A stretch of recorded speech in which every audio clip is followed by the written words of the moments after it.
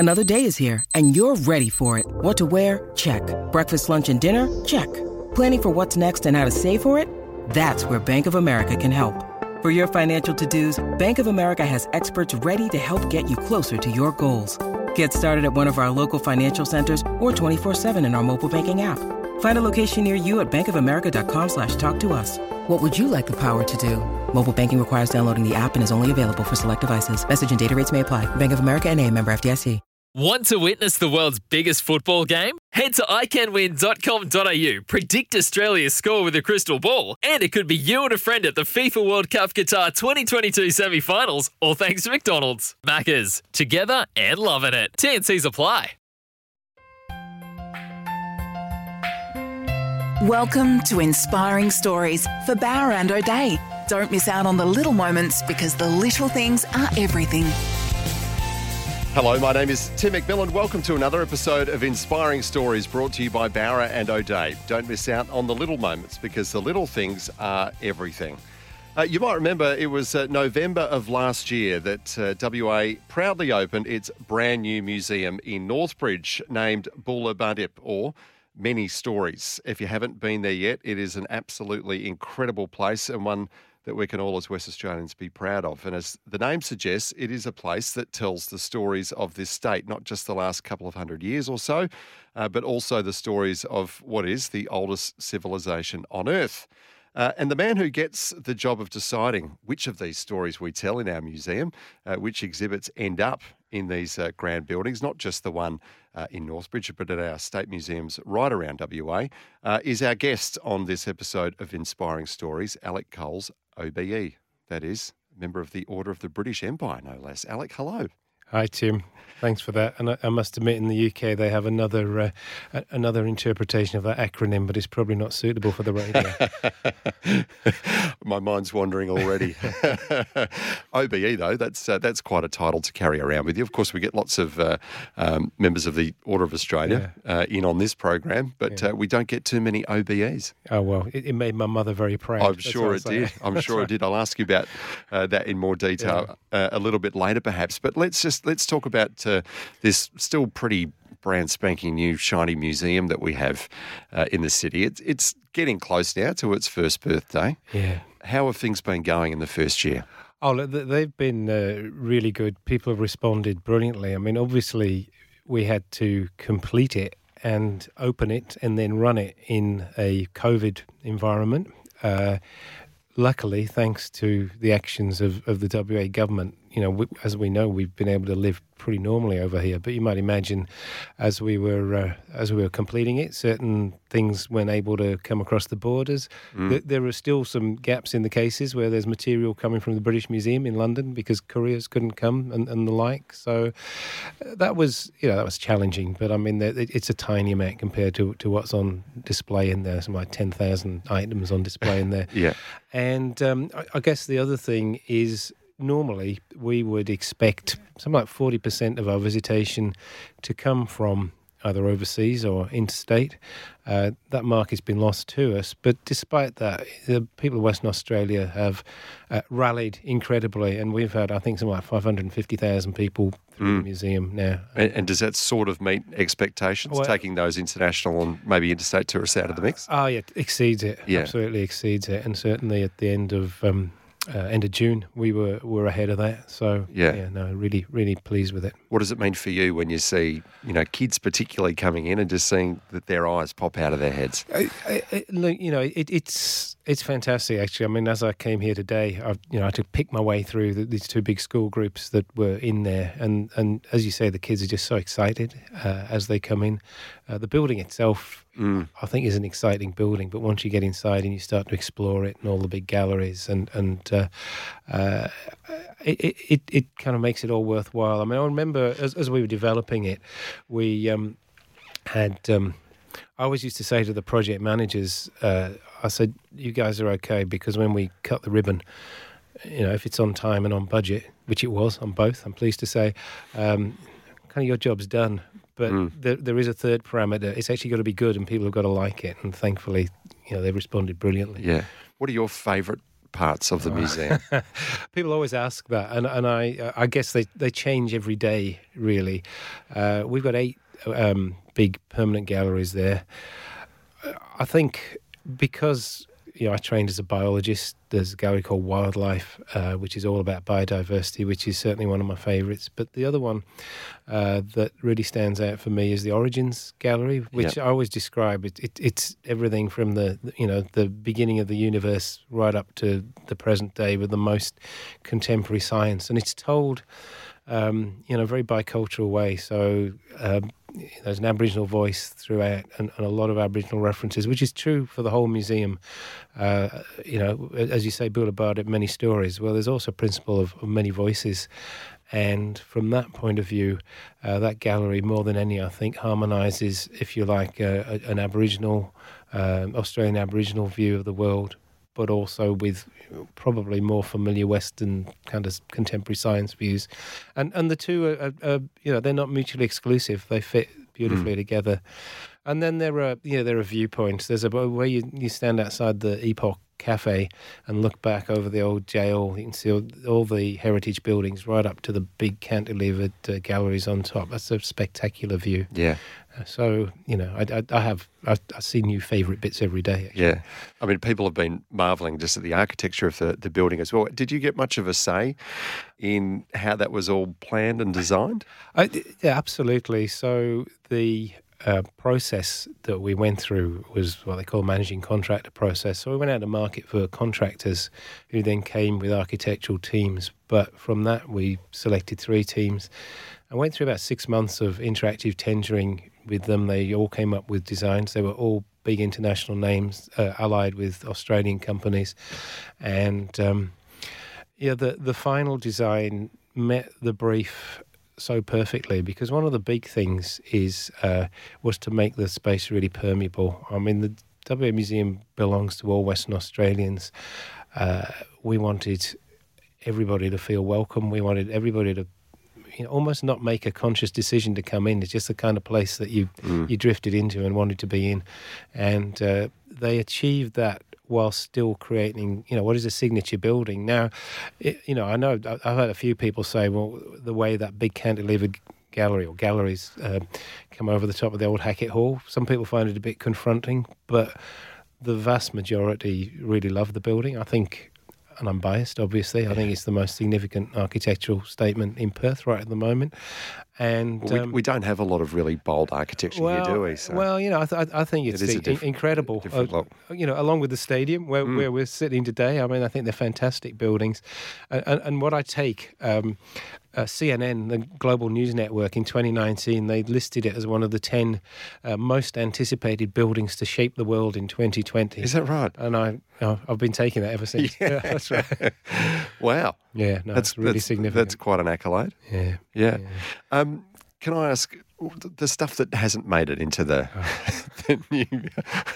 I've got to ask, some of my earliest memories going to the previous incarnation of the State Museum as a kid, school excursions, I can just remember being, the grand old building and seeing the massive whale skeleton. I know there's probably a lot of stuff that hasn't made it into the new incarnation of the museum.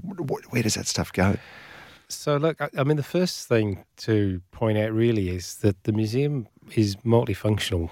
You mentioned we've got many sites, so Bula Barda is just one of them.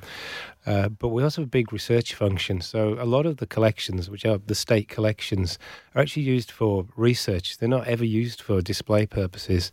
And so we have huge biodiversity collections that have been created through surveys and expeditions, both in the sort of terrestrial areas, a lot of stuff from the Pilbara and the Kimberley, for instance, a lot from the southwest, but also from offshore, a lot of marine specimens. And you can imagine some of these things are tiny. So we reckon there's about 8 million items in the museum collection. 8 million? Yeah, but actually what's on display is maybe about 10,000. But a lot of those items, would be a little tiny flea or a barnacle or something. They wouldn't ever have been collected for the purpose of display. But you're right. There are definitely things. I mean, you mentioned the whale. We always said that there's only one exhibit gets a free pass back into the new museum, and that was the whale. Because I actually arrived here in 2010, so that was not a small item. That was after the whale. The old museum had been closed down. The Francis Street building of the old museum, and so the whale had gone, and nobody had seen it for, I guess, 6 years then, and so kind of about 16 years by the time we reopened. And anybody who grew up in Perth, like yourself, remember the whale. Absolutely. So the whale definitely had to come back, and it looks magnificent. And we'll talk a little bit about the whale story in a minute, if you like. The bison was another famous one that had to come back. But what you'll find in the other galleries, we've taken a kind of holistic approach. So they've got themes that really, skate along different aspects of life. And it's interesting what you say. Somebody was caught me the other day, said, well, where's the bird gallery? I said, well, there isn't a bird gallery now, but there's a wildlife gallery that's got lots of birds in it. And then there's a changes gallery, which is all about changing the environment. That's got birds in it. And I was going to say, well, actually, there's probably more birds on display now than before, but they're just not all in the same place. And so people's expectations change. But obviously, we've had to develop something that is fit not only for now, but for the future. We're not going to build another one of these anytime soon. No. So there's a lot of multimedia content in there. I mean, there's 300 new multimedia exhibits, each of which might have many different elements to it. So it's been a huge creation of new content, as well as ensuring that the actual museum specimens are in there, because ultimately that's what the museum's about. It's about real stuff. Sorry to go on about the whale. No, it's a great story. Do you know the story of the whale and how it got its name? Not really, no. So we call it Otto recently, and we had a bit of a competition, and that was the name that came out on top. We did, of course, ban any idea of whale face or anything.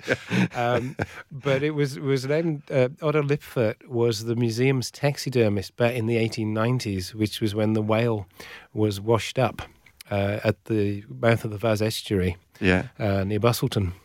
And he spent 2 years from, I guess, 1897 to 1899 going up and down to Bustleton and down to the coast. He staked it out. He was flensing it, taking the flesh off it, waiting for it to rot down. And he would bring the bones, literally bit by bit, on a horse and cart back to Bustleton Station. Is that right? Then he'd bring them up to Perth on the train, and eventually reassembled the whale. So we reckon that he should be immortalised. Absolutely. By, the whale being named after him. Because it's an adolescent male. So Otto was a pretty good name for it. It's a fitting tribute, isn't it? I think so. And those bones now, I mean, how fragile are they, given that they're over a century old and you've had to tuck them away, bring them back out? Do you have to really handle those things with care? Look, it's a really good point. There was a lot of work had to be done on conserving them, and some of them are fragile. But the biggest problem with marine mammals like that is the bones are full of oil. I mean, everybody knows about whale oil, and even decades after, you'll still get oil leaching out of those bones. So there was probably, before they ever worked on suspending it, and it looks spectacular. If people haven't been to see it, please come and see it in the Stan Perrin WA Treasures Gallery. But there was probably about a year's work of just pure conservation on those bones before they could actually be put together. Then we went out to tender for companies who could articulate the skeleton, in an exciting way, so it could actually be suspended, because it's never been displayed like that before. And I think it was funny because we had an international tender. We got two companies, and they were both from Canada. And so when we selected one, I remember somebody on the radio saying, why didn't you get a WA company? I said, well, actually, there aren't any WA companies that do whale articulation. So anyway, it turned out the company that got it are the same people who did the Hope, the whale in the Natural History Museum in London that replaced the old dinosaur skeleton. And so they're a great international reputation. They came over as a husband and wife team. They came over with their kids. They spent 6 months here, doing all the CAD design for the armature. But the actual armature was built locally at a company called CADS down in Armidale, who do a lot of work for the mining industry. So if you can imagine, all these whalebones. Went down to Armadale into a workshop, and when you look at the armature, it's incredible. It's chased in for each vertebra to just make sure the whole thing is properly supported. To address your point of it being fragile, to make sure it's not incredible. under stress. Wow. The adventure continues for Otto. Certainly does. Alec, we need to take a break. But after that, more on your story and how you came to be ahead of a museum in the first place. We're going to go right back to your roots in the UK. This is Inspiring Stories. Alec Coles is our special guest. Back with more in a moment. You're listening to Inspiring Stories for Bowra and O'Dea. Don't miss out on the little moments because the little things are everything. Inspiring Stories for Bowra and O'Dea. Don't miss out on the little moments because the little things are everything. Welcome back to Inspiring Stories. We are hearing the story of Alec Coles.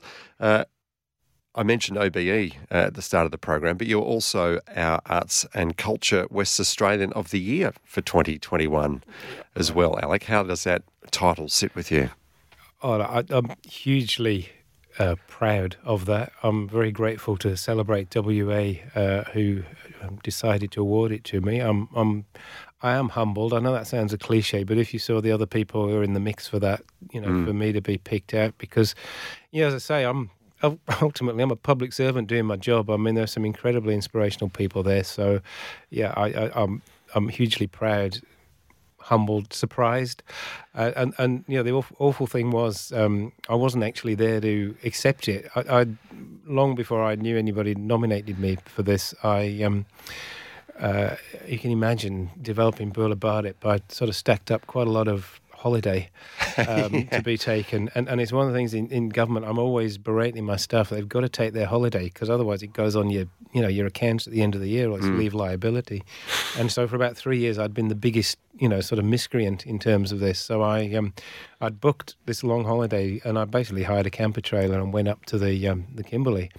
And so the night of the awards ceremony I was camping in a quarry somewhere near Tunnel Creek. Fantastic. No signal at all. And it was only lunchtime the next day. It was a Saturday. We were driving through Fitzroy Crossing, and of course I got a signal and my phone started going off, pinging, congratulations. So look, it's phenomenal, but of course with an award like that it may have my name on it, but it represents the work of hundreds of people, and they should all get their, take a share in that. Yeah, absolutely.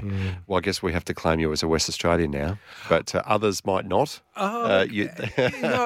Seriously, that was one of the things that actually touched me the most, because I am, I'm an evangelical West Australian. I always say I came here from northeast England, where you have a bit of a chip on your shoulder about all the investment into London and the southeast. So I was a ready-made West Australian. I just transferred my chip to the east coast of Australia, and I think this is an extraordinary place. And as you say, to be kind of accepted as a West Australian that way, it means an awful lot to me. Yeah, good to hear. Yeah. Having said that, let's acknowledge your roots in in England as well, and I understand it. It goes way back to a little part of England that is unknown to many, except for some reason. Well, for a reason, a quirky ad that hit our TV screens. I don't know, 15, 20 years ago, I'm guessing. This tiny little place in the UK is now known, at least by way of a coffee ad, to people here in Australia. Tell us the story. So I grew up in the county of Shropshire, which is just on the English side of the Welsh border. In fact, my heritage is English and Welsh. So, I have to say I still follow the Welsh rugby team. Yep. But I was, not long after I came here, I was at dinner, somebody had invited me around to dinner, and there were a few people around the table, and they said, "So where are you from?" And I said, "I'm from the UK." And they said, "Yeah, we know that, but where in the UK?" And I said, "Oh, you won't have heard of it. It's a place called Shropshire." And everybody just fell about laughing, and I had no idea what they were laughing at. But as you rightly say, it is the infamous coffee ad, which I then had to go and Google to find out what all the fuss was about. Funny how places end up on the map, huh? That's right. Yeah. I'm not sure that ad would get away with being on the screens anymore, so let's not talk about pretty that politically incorrect in too much detail. Yeah. What about the love of of history and artefacts that tell stories from times gone by. Where did that first start, do you think? The interesting... So my background is actually in the natural sciences, and so, without being too discursive about it. So my first engagement with the museums was through the natural sciences, with Natural World, because that's what I loved. I mean, my grandfather was a great countryman. He had a little small holding, and I remember, when I was very young, we actually stayed with him. My mum and dad and me went to live with my grandparents for a while, and so he just instilled this love of the natural world in me. And I've always loved, and we're better than Western Australia to come for that. So that's kind of where I started in museums, and that interest, I guess, in if you like, the social history, the social sciences, and that came probably later. And that was very much when I was in Newcastle upon Tyne, where I became the director of Tyne and Wear Archives and Museums. But the thing that I was particularly interested in was the importance of balancing what was often a skewed version of history. That old story of the sort of histories told by the winners and all that kind of thing, by the victorious. And so my inspiration in that area was really to try and open it up and let more and more people engage, share their stories, because that way, when you can find yourself in the museum, that's a very, very engaging, inspiring thing. And that's something that's really inspired me here. I mean, one of the strange things, and you quite, rightly at the beginning acknowledged this extraordinary, is it 60,000, is it 65,000 year old culture that we now recognise as the oldest continuous culture on the planet here. And yet when I came here, I'd be doing interviews a bit like this, and I couldn't believe the number of times people said to me, well, it must be really strange for you. And I would say, why would that be? I said, well, you've come from the UK. You've got all that history, and we've only got 200 years. And I'd say, I think there's a few Aboriginal people that have something to say about that. And for me, it's the opportunity to allow people to share those stories. The whole, back to Buddha Bharat, many stories. There are many perspectives on history. We're seeing it at the moment, with all the, the Dark Emu, the Bruce Pascoe thing, which changed the thinking, and now it's under revision, and how much of it is true, how much of it isn't. Well, the point is that this is how we explore history. This is how we explore archaeology. There are very few absolutes. There are lots and lots of different views of the world, and that's what interests me. And we had a principle, and you will find many different voices and many different perspectives expressed in the museum. And when we said, our principle is that we won't speak for people that can speak for themselves. And I think that's one of the things that distinguishes this museum from a lot that have gone before. Yeah. So when you were going through schooling, for instance, and then thinking about university, was it ever on your horizon that one day I'd like to be the curator of a major museum? Was that sort of a life goal for you then? It kind of came a bit later. So school years, because where I grew up in Shropshire, there weren't at that time a lot of museums near me. A few more grown up since then. I do remember 2 school trips to London. We went to the British Museum and the Science Museum and the Natural History Museum, and the Natural History Museum was the one that always inspired me. But I was quite interested. I remember going up to Newcastle when I was a student. I'd have been about 18 or something. And I went to a museum, was called the Hancock Museum, after 2 famous brothers, which was a very traditional natural history museum. And I loved it. And I remember thinking, what a fantastic place this would be to work. And sure enough, without any planning, but about 30 years later, 20 years later, I ended up, the head of Tyne and Wear Archives and Museums, where we took on the management of that, and we created the Great North Museum. So it was interesting. It was a realisation of a kind of teenage dream, perhaps. That had just sort of been bubbling away at times under the surface. And just before we go to a break, was there any, as a kid, when you were kind of, wide-eyed and exploring the world, past and present, was there a particular period of history that really captured your imagination? The pyramids of Egypt, for instance. Was there some particular chapter that really made your brain buzz? When I was at school, it was the Incas. Right. That was what really, and unfortunately we don't have much of a collection of that here.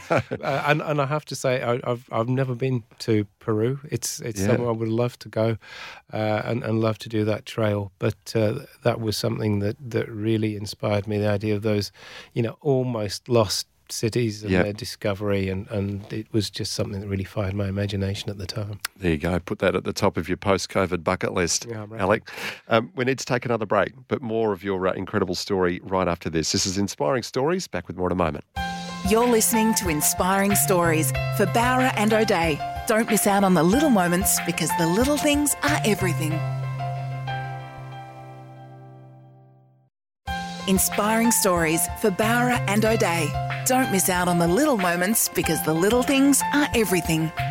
Welcome back to Inspiring Stories. Our guest in this episode is Alec Coles. Alec, before we explore the part of your life where you left the UK to come to Perth, you were awarded an OBE.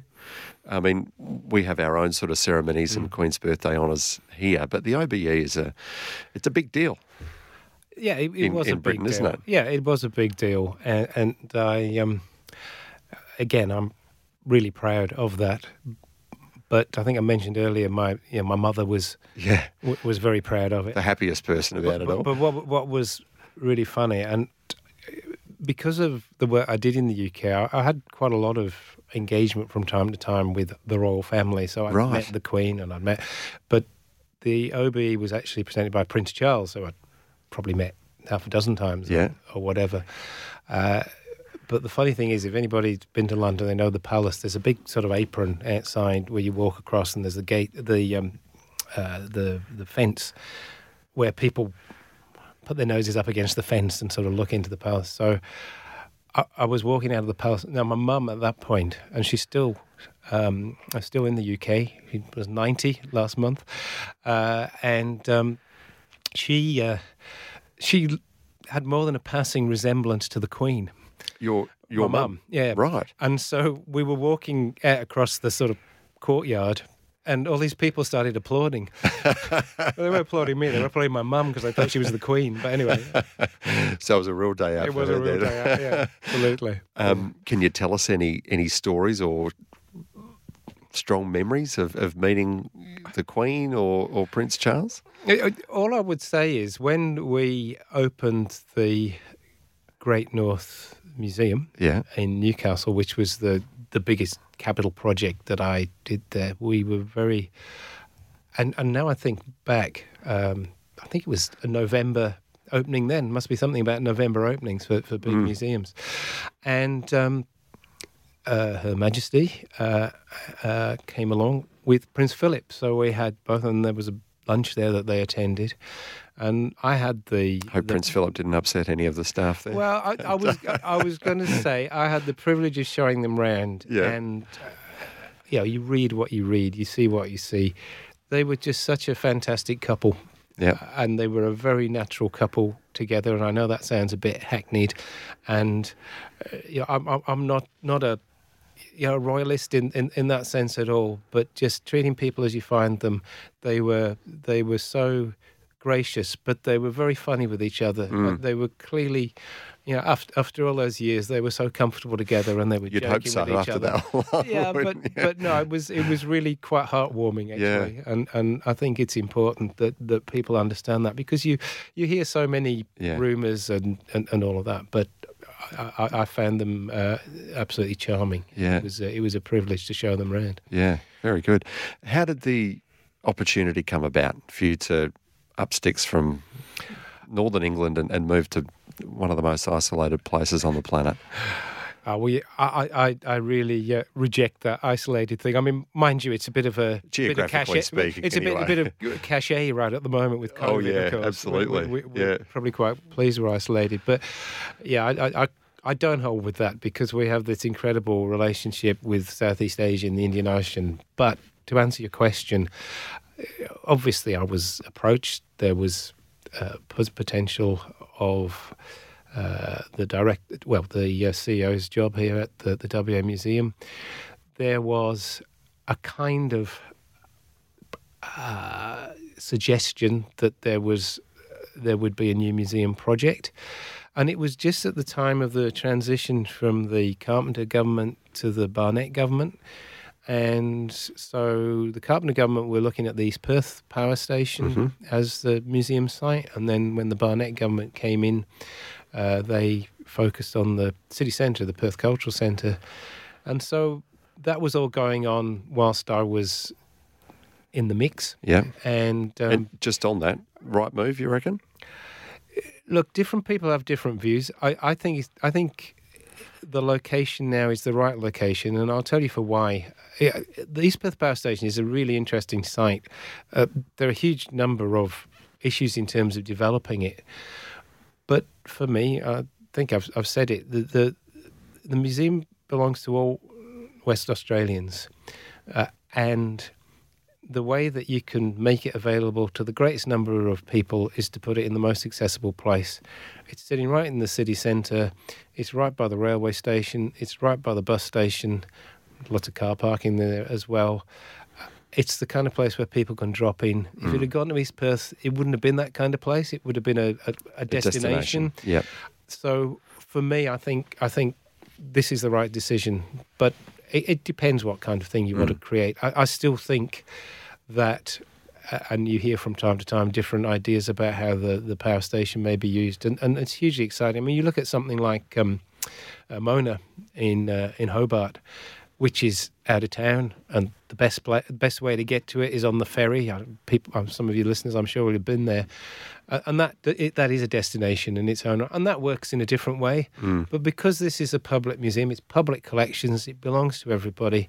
I think it needs to be where the most people are, and that still is challenging for anybody who lives out in the regions. And we do have, as you mentioned at the beginning, we have a number of regional sites, but not right across the state. But we do actually work right across the state, and we try and do as much outreach activity as we can to make sure everybody gets a chance. And then, of course, there's all the digital content as well. Yeah. So when it came to making that call about leaving the UK and coming here, was it an easy one in the end, or was it the sense of adventure that got the decision over the line? What was it? Yeah, it was definitely the sense of adventure. I mean, I was in a very senior position in UK museums and culture, and working in the public service. Yeah, got my final salary pension all sorted out. Gave all that up to come here because it just seemed at that time an amazing opportunity, and there was enough encouragement given that there would be investment in the new museum. Of course, when I got here, had quite a different story. The number of people Things who don't happen quickly. told me that, well, it was partly the time, but it was more the number of people, and of course the economy was starting to drift, and if you look at what's happening now with iron ore prices at that time, I remember iron ore prices going to $40 a ton or something, and state debt was climbing, and the number of people who said to me, the government will never fund a new museum. No, it would have been considered a luxury item then, wouldn't it? And I always believed they would. I believe it's a good investment because I think, quite apart from the role it plays in terms of, if you like, the civil and social life of the state, it will, when we're able to open up the borders, it will become a major tourist attraction. So I think it's a good investment. I would say that, wouldn't I? Yeah. But I always say, if I had $1 for everybody who said it'll never happen, we could have built it about 3 times over. And so I got a lot of that when I came here. But I always always believed, and it was interesting. I was at a breakfast this morning where Nicola Forrest was speaking. Incredibly inspirational person, and everything they've done through Minderoo. But she was talking about the qualities of people that she admired, and I was thinking, well, this is what I admire, and this is what I aspire to. Is you kind of don't take no for an answer, and if you believe in something, you sort of go for it, and you'll take a risk or two to get there, and we did get there, and I'm just grateful to successive governments, because when the McGowan government came in, I mean, they embraced it totally. Our current minister, David Templeman, has been hugely supportive of it, as was his predecessor in the Barnett government, John Day. It should be bipartisan because it belongs to all of us. And I've received, and the museum has received fantastic support, as I say, from two governments. And just before we go to another break, Alec, when you're thinking of this potential adventure to the other side of the planet, not just being custodian of perhaps of a brand new museum, but was there a particular part of Western Australia's history that you were quite aware of and quite excited to go and explore? Well, again, it was less the history, it was more the natural sciences, because, and I just said, I've been to the Kimberley quite recently. I mean, I've been several times, but the trip I took recently was the greatest immersion I've had up there. And I remember watching a program about the Kimberley many, many years ago, and it just inspired me. I mean, what an extraordinary place. It's a challenging place. I still say such an enormous area of great beauty and history, but with all the challenges that face Aboriginal communities up there at the moment, it's a place that I think needs a lot of attention and investment. But it was places like that. The idea, and I know there's Vicky Laurie wrote a book, Kimberley, The Last Great Wilderness, and that's kind of how it feels when you get up there, just travelling between those places. Yeah. And just there's a lot more to explore up there, that's totally for sure. Inspiring. Absolutely. Let's take a break. Alec Coles is our special guest. This is Inspiring Stories. Back with more very soon. You're listening to Inspiring Stories for Bowra and O'Dea. Don't miss out on the little moments, because the little things are everything. Inspiring Stories for Bowra and O'Dea. Don't miss out on the little moments, because the little things are everything. Welcome back to Inspiring Stories. Tim McMillan is my name. My special guest is Alec Coles. Alec, there's so much to get through. We could talk for a whole hour just about all the extraordinary stories just in Western Australia that we could possibly tell, whether through your museum or otherwise. Is there any particular part of the WA story that you think we haven't really fully told yet? That is kind of untouched, that we haven't explored properly at all? Oh, look, from the museum's point of view, we are adding content all the time, particularly to Boola. I think there are further aspects of the colonial history we need to tell, and the resources industry. So these are all things that are featured, but probably need more prominence in there. So there will be that. But look, I think one of the things that we do tell, which has probably been neglected in the past, is that relationship with the Indian Ocean and Southeast Asia, because it's so important to us. And as I said before, I'm an evangelical West Australian, and I think we need to stop looking to the east coast of Australia. Our future, once and the borders will open, our future lies, I reckon, to the east and the north. That's where we'll be doing our business and our trade. And so those are the really important stories to tell, I think. It's and in terms of how we reflect the present. Yeah. So if you think what's in the museum now that wouldn't have been in before. There's a lot more consideration, certainly of different cultures. I mean, an absolute priority to make sure that Aboriginal voices are represented throughout the whole of the museum, and that's partly because they've not had an appropriately strong voice in the past, not been given that opportunity in the past. So that's important. You'll find a lot more about LGBTQI plus communities in the museum at the moment, things that probably in the past dare not speak their name, although the museum does have quite a good record of working with that community. And I suppose for me, it's really interesting if we look at what's happened today. So COVID, obviously we've been collecting material to reflect this. Is that right? Yeah. So what do you collect? So I suppose you're looking ahead to the future in 50 years, 100 years and beyond. You want to tell the story of 2020, 21. That's right. COVID obviously is the dominant story, isn't it? But how do you capture that through the artifacts of the time? It's everything from the kind of obvious stuff like masks and vials of vaccine and things like that, to people's memories, people's experiences of how it was, photographs and the like. So we've been doing quite a lot of collecting in that area. Aboriginal communities who've been literally been locked down and isolated, some of them still are because of the danger to those communities. So the artworks that they've been creating to reflect that. I think, in a way, COVID is the big existential crisis facing us now, but it's probably not the biggest. I think global warming is. And so these are the things that we need to address. We do address in the museum, but when you talk about what will we collect, we'll be collecting petrol and diesel cars, because they won't be around for much longer.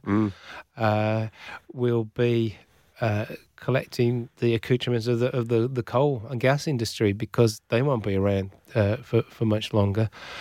And it's interesting when you do, because you're right. How do you decide what's going to be important in the future? And I always say that traditionally museums have tended to be disproportionately representative of two kinds of object. One is the rare and the valuable, and that's for obvious reasons, because we like to go and ogle at things like that. The other is things people threw away. Didn't want them given the museum, or maybe they're archaeological materials that have been disposed of. And we need to be strategic about what we collect now and try and second guess what is going to be important in the future. So fashion, we've been collecting recent fashion designers and things here in Perth. Music, I mean, I'm a bit of a nut about contemporary music, so trying to work out what are the things that represent. And I know you had the AC/DC we did exhibit once upon a time, recently too. Yeah. That was really interesting, actually. We that was, gosh, we're going back 10 years now. Yeah, that was, but recent in museum terms. Oh, come on now. But I remember the opening of that and the people who turned up, and there were a lot of people turning up in their leather jackets and their AC/DC horns that you wouldn't have expected to turn up like that. It's amazing. It was really, but that's really important, and it's also about generating new audiences. So, for instance, we've got the Ancient Greeks exhibition on at the moment. The athletes, warriors, heroes, very appropriate with the Olympic Games and the Paralympics going on. That's an incredible exhibition from the British Museum. But then in the new year, we've got an exhibition called Virtual Realms, which is all about digital creations, and I think that will inspire a different audience. Absolutely. So, and of course, then later on, there'll be some more dinosaurs, because everybody loves dinosaurs. I do remember some time ago, we had a member of staff before we did the Dinosaur Discovery exhibition, which was our most successful exhibition ever. And I remember him saying, "Oh, we can't do another dinosaur exhibition. People are sick of dinosaurs." I know some people that never see dinosaurs.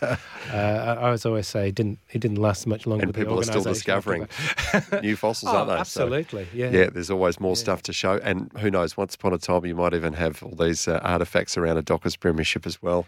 Alec, I know, which would give you great pleasure. It would give me great pleasure. It's probably unlikely, but it should certainly deserve its place in the museum, I reckon. You never know. Alec, thank you so much for coming in, telling us all about the museum and all about yourself as well. We look forward to some future amazing exhibitions at the museum. And on a personal note, good luck getting to Peru. Thanks to explore your interest in the Incas as well. Indeed. Thank you very much. Thanks for the opportunity. Thanks. It's an absolute pleasure. You've been listening to Inspiring Stories here on 882 6PR. Don't miss out on the little moments, because the little things are everything. We look forward to you joining us next time as we unearth another inspiring story. You're listening to Inspiring Stories for Bowra and O'Dea. Don't miss out on the little moments, because the little things are everything. Life's so full on. I've been working on this deck for ages. These steaks don't cook themselves, you know.